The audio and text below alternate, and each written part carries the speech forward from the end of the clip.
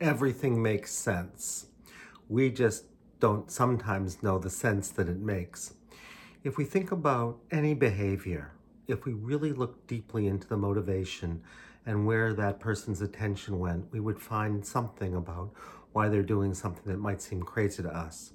And it's the same thing with our own behavior. Sometimes we do things that seem crazy to us, and we realize when we look most deeply into our motivation that it's all understandable, even if very difficult. Healing is the movement from being unconsciously identified with an aspect of yourself that's traumatized to being with that aspect that's traumatized. It's the movement from being identified with something or someone to being with them, holding them, and accepting them for all of who they are. Absolutes and relatives. There's a union between the absolute and the relative. Sometimes life calls for one, sometimes life calls for the other. But this brings us to a much bigger understanding that anything in the right context can be godly, and anything in the wrong context could be what we might call demonic. So, for example, sometimes it's godly to speak up, and sometimes it's, so to speak, demonic. Sometimes it is godly to say nothing, and sometimes it's demonic. It all depends on the context and where you are in the evolution of life. Building healthy communication. The very best things we can do for healthy communication is to be able to step into the shoes of another and really try to understand and be empathic from the inside out. The next thing we need to do with communication is link action and understanding and empathy so that we can be fully in alignment. And then it's to speak from the open, vulnerable heart and the open mind with a true commitment to integrity and engaged action. Overcoming anxiety, depression, and trauma. Anxiety and depression, from my point of view, are the result of trauma. So trauma, simply again, is anything that can't be handled and integrated. And when you can't handle and integrate something, you can't just say yes to whatever happens, including the changes that will happen if you don't get in the way. Anxiety and depression are symptoms of whatever the trauma is. So, for example, if you're anxious about speaking in front of crowds, perhaps you're in a story where at some point or other you were booed horrifically, or if you believe in other lifetimes, killed when you were in front of a crowd and you couldn't handle it. So, the very thing that is your biggest problem is in fact an invitation to remembering what couldn't be handled so you can heal and grow. What is depression and how can we heal it? Depression actually is not a feeling, it's a deadening of feeling. It's a non-feeling feeling. So when you're depressed, you actually don't feel, but then you feel terror about the non-feeling, or despair about the non-feeling, or whatever. So the feelings that accompany it are actually secondary to the depression itself. So we have an example of a young man who was depressed, and he was depressed because something happened that was so hard for him to handle that he said to himself, without realizing it, he said, I don't care. And I don't care. I won't let myself feel how painful this is a child's ultimate version of being depressed. So anything that we won't let ourselves feel because it's too difficult leads to depression. Or at least that's one way of understanding depression. The second way of understanding depression is that we are in a powerless situation and we can't handle the powerlessness. So part of us sort of dies inside. And of course that can happen, if you believe in other lifetimes, in horrific deaths where there's something that couldn't be handled and we die. So we manifest that dying process as a kind of depression.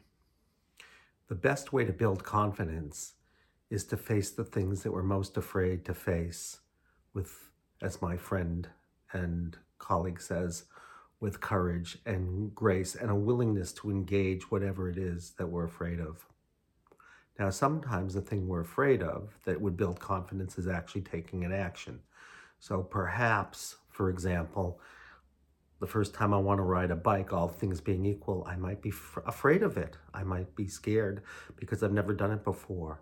And confidence basically says, feel the fear and do it anyway. But a second way to know confidence is to know what's true for you. So for example, if you're not ready to ride that bicycle and somebody is pushing you to do it, and you say, when I really am true to myself, I'm not ready yet. Confidence is knowing your own truth and then saying, I'm going to speak it. I'm going to listen to my truth and speak it, even if it gives me some difficult consequences. And that really does build confidence if you can keep doing it. What's your love language? Well, there's a whole book about love languages, the 5 love languages, but I'd like to suggest a different kind of understanding of love languages.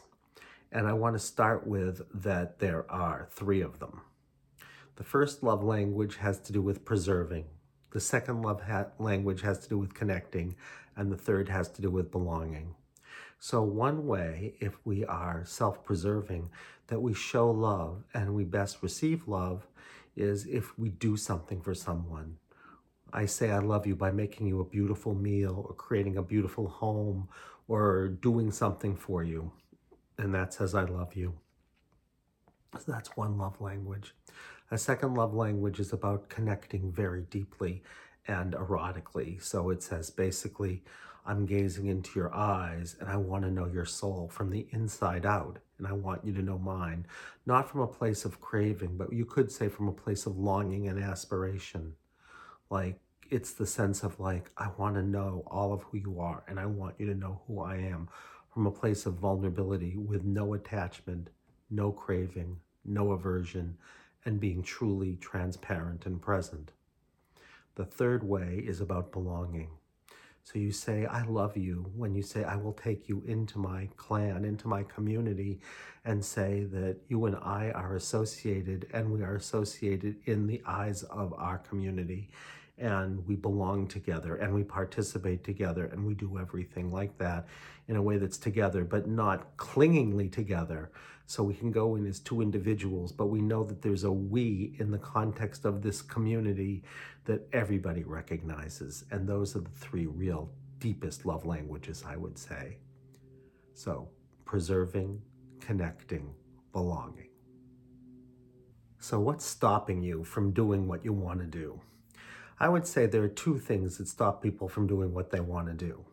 The first is they don't know what they want to do and they try to figure it out. And in my experience, you can't figure out what you want to do because your head doesn't have the answers.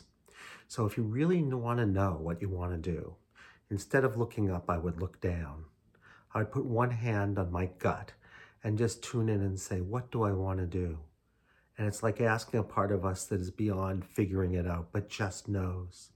And then once I know what I want to do, once I know what's true for me, I put one hand on the center of my chest and I say, given what's true for me, what do I really want to do with that?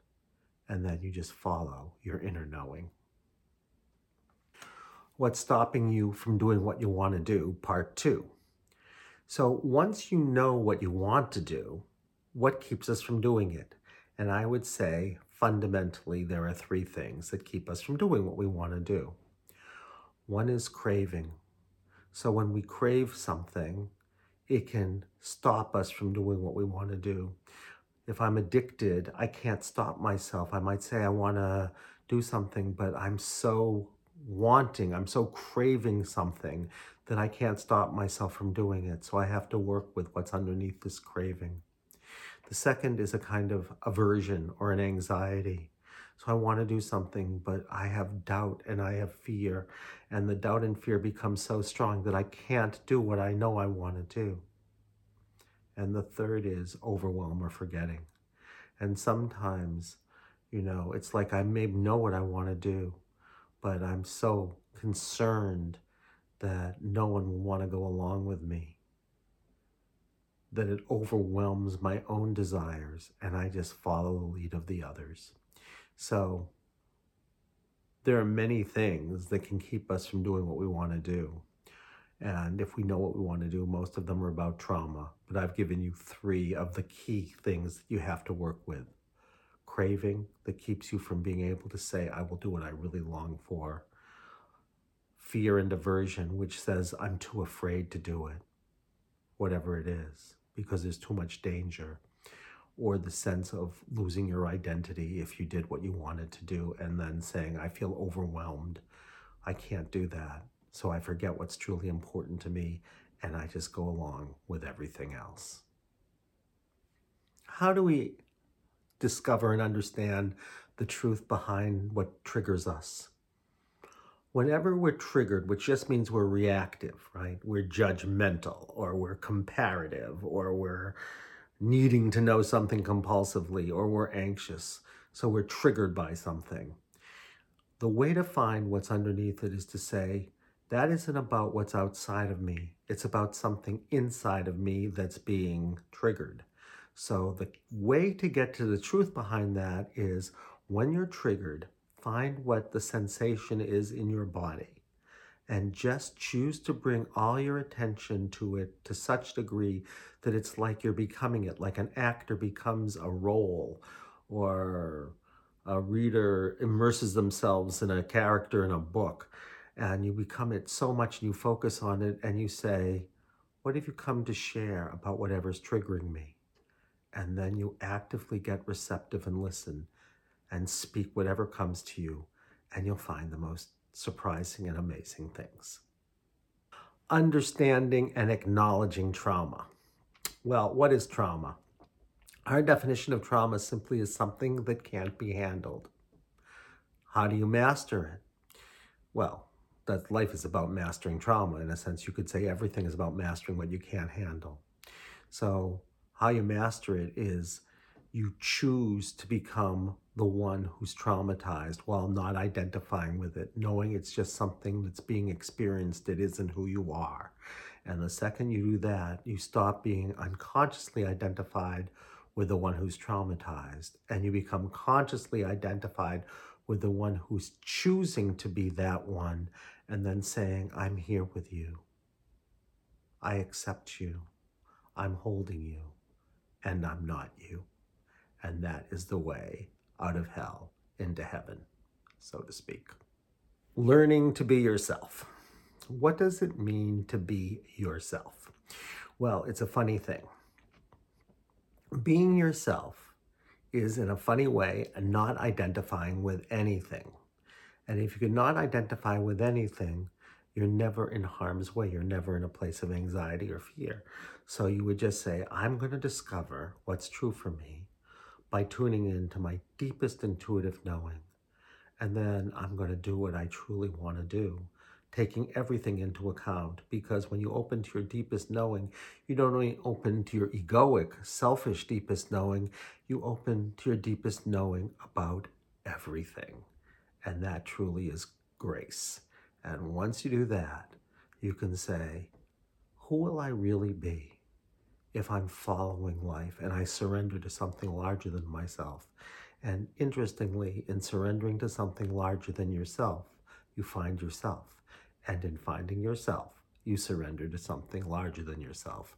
So you could say self and life are in a extraordinary union where each of them supports the evolution of the other. New cycles of life. Life goes through cycles. There are a couple of ways to understand cycles. One is spirals, like a spiral staircase, and one is evolving infinity loops. So if you imagine this infinity loop that just keeps going higher and higher and smaller till it gets to a point. So let's look at both of them. The spiral says basically that you go from one point to another point up a staircase.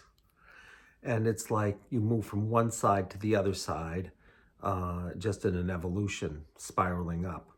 And of course, as with all cycles, you come back to the place for the first time. And most of those cycles really are about, if you think about it, it's about self and other on some level. And we learn sometimes that life is about self, and we have to be selfish. And sometimes life is about other, and we have to be otherish. And it's this movement from discovering the joys of knowing yourself and the joys of knowing the other, and how they support each other, that's truly a remarkable thing. The second way to understand spirals and new cycles is to understand what we call evolving infinity loops. And evolving infinity loops are like days and night. So if one side of the loop was night and the other side was day, well, you start any place and you move like right up through the middle. So you're moving, if you're moving into daytime, you go up to daytime, and at the top it's like the sun is at its height, and then it starts to wane and it becomes dusk. And then you hit the bottom of daylight, and then you go up again through the middle until you become the deadest of night. And then you go back down the side until it's dawn, and then you go back up through the middle again. And you could say that everything is like this. To everything turn in its season, right? So, sometimes it's the time to speak, and there's a time to listen. There's a time to lead, and there's a time to follow. There's a time, and like life has its own rhythms, its own cycles about these things. And our job is to be able to follow what life invites us into once we know what we're desiring. And this is the way, of course, that you can, what we call, manage paradox, because there is no truth about you should always speak or you should always listen. It's that life invites you into something, and then it runs out, and then it's time to do the other thing, and it runs out. And can we follow the invitation of life itself? Then, of course, there are larger cycles. And these cycles are like, things that come over and over and over again. Like there is cycles of 7, right? The octaves, or the days of the week, or no, there's so many of 7s, or 3s. And the key is that we go round in circles. And like if we take a 3, for example, we start off with symbiosis, and then we move out of symbiosis and we assert something. And so there's a thesis. And then we say, that can't be all there is. And we say, wait a second, yes, that's true, but what about this? And there's an antithesis. And then we go back and say, how can we find something that is the union of the two, which is the synthesis, so that we can keep evolving to a new thesis from there. And we keep evolving and evolving and evolving in this triangle of life held in a circle. So, and there's so many cycles. And all of life, you could say, is a cycle. Beginning, middle, end, to a beginning, middle, end, over and over and over again in an evolutionary process. Someone asked me, what is obsessive compulsive disorder really about? And if you think about it, it's really about security. Why would someone be obsessive compulsive? There's a fear that if you do anything wrong, literally something awful will happen. The sky will fall, so to speak. And you'll find underneath all obsessive compulsive disorder, in my experience, there's some kind of profound insecurity about what will happen with life that really has to do with something dangerous. And it can be danger like germs, or it could be danger that if something's out of place, something horrific will happen, or it'll be danger that if you don't do everything perfectly, something horrific will happen. So what you need to know is it's always a protection to ensure that something even worse won't happen. But then, of course, the protection becomes its own problem, and it looks like the obsessive compulsive disorder is the problem, but it's usually a protection from a worse problem that has to do with something that is truly dangerous in the mind and the heart and the eyes of the person who has that disorder. How can we handle burnout? What a wonderful question. People burn out because they don't have the right relationship between self and other, right? So why do most therapists burn out? It's because they take on the problems of other. Their boundaries are too permeable. But you can also burn out if your boundaries are too rigid. So the way not to burn out is to have permeable boundaries and to say, I choose what comes in and how much comes in, and I choose what goes out and how much goes out. And that can be about anything. And if I'm at choice about this, I will only take on what I choose to take on, but I will take on what I choose to take on. And I'll be able to both from a place of grace, because I will be the master of my own ship, and I'll be the one who's choosing what comes in and what goes out. And if you can truly do that, you don't burn out. But sometimes you forget because of pressure, and suddenly you take on too much because you're not paying enough attention. And then it could just be that you go into an overwhelm, and then you have to say, wait a second, look what I've done. I've taken on too much and I have to back off. Or I've taken on too little and I have to go forward. And the way to do that is to keep your pulse, your hand on the pulse of your relationship with your external and internal life. Positive affirmations for mental health strength. I think the most powerful affirmation is an affirmation that affirms ourselves, by which I mean it's an affirmation of self-acceptance.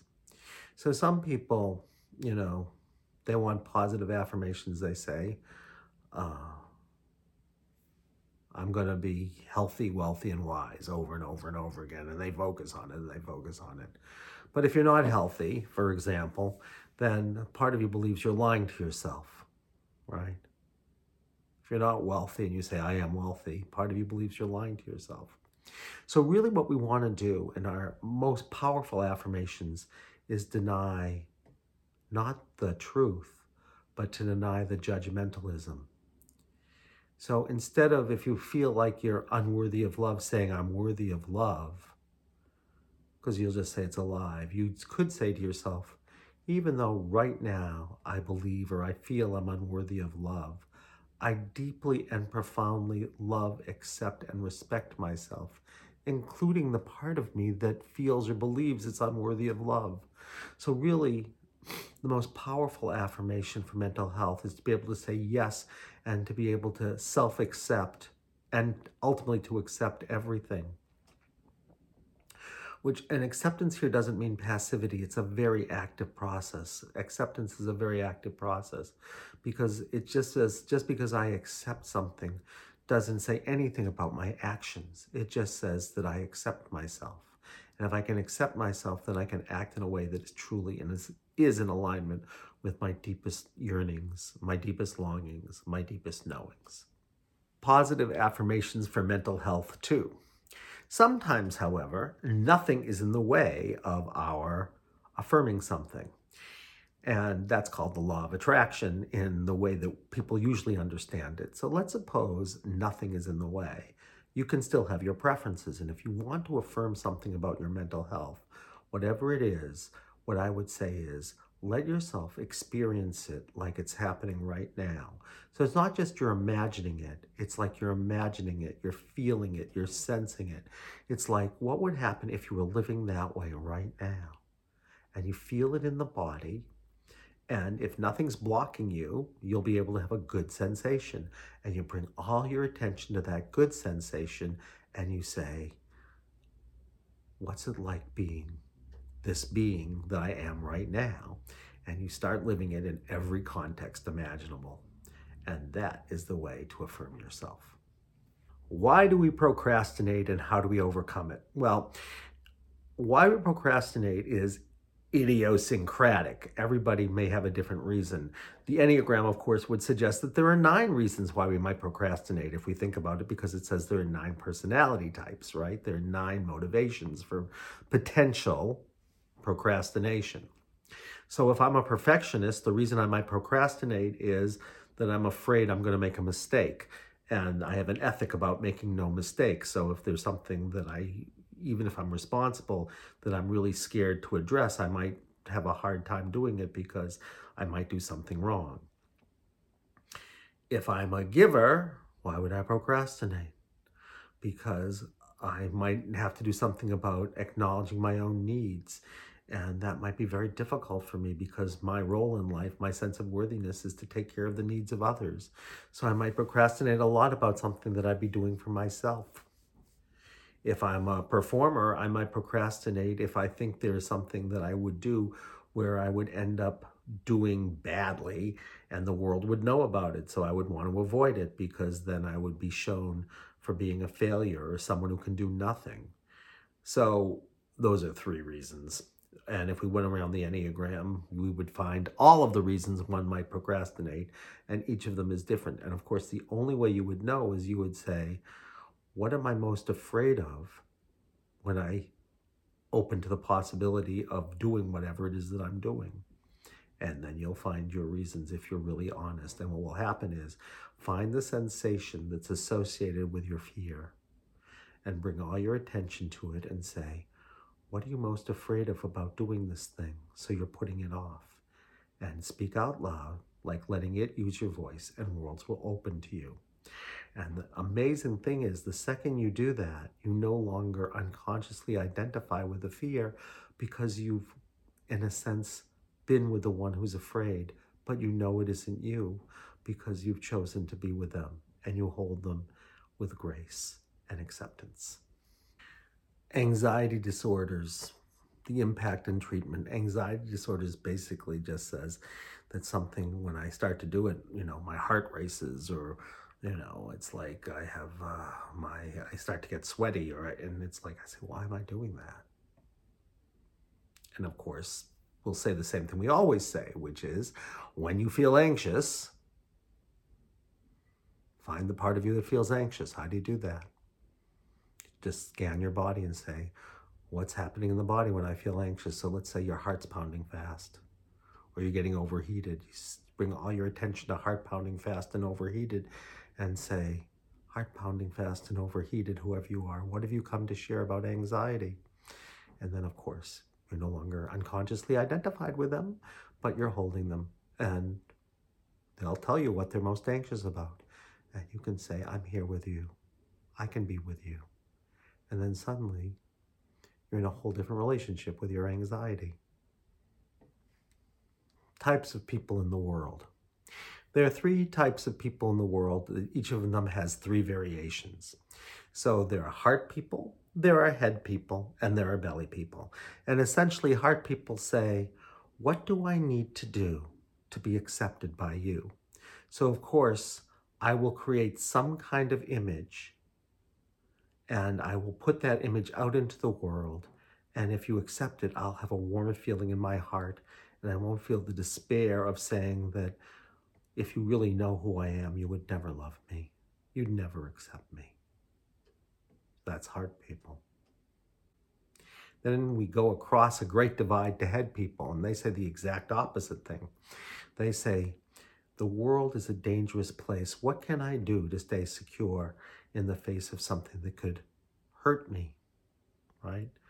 And so what I have to do is I have to find a way to have, the courage and the faith to face my own fear that the world is a dangerous place and that something can hurt me. And that's my work in life.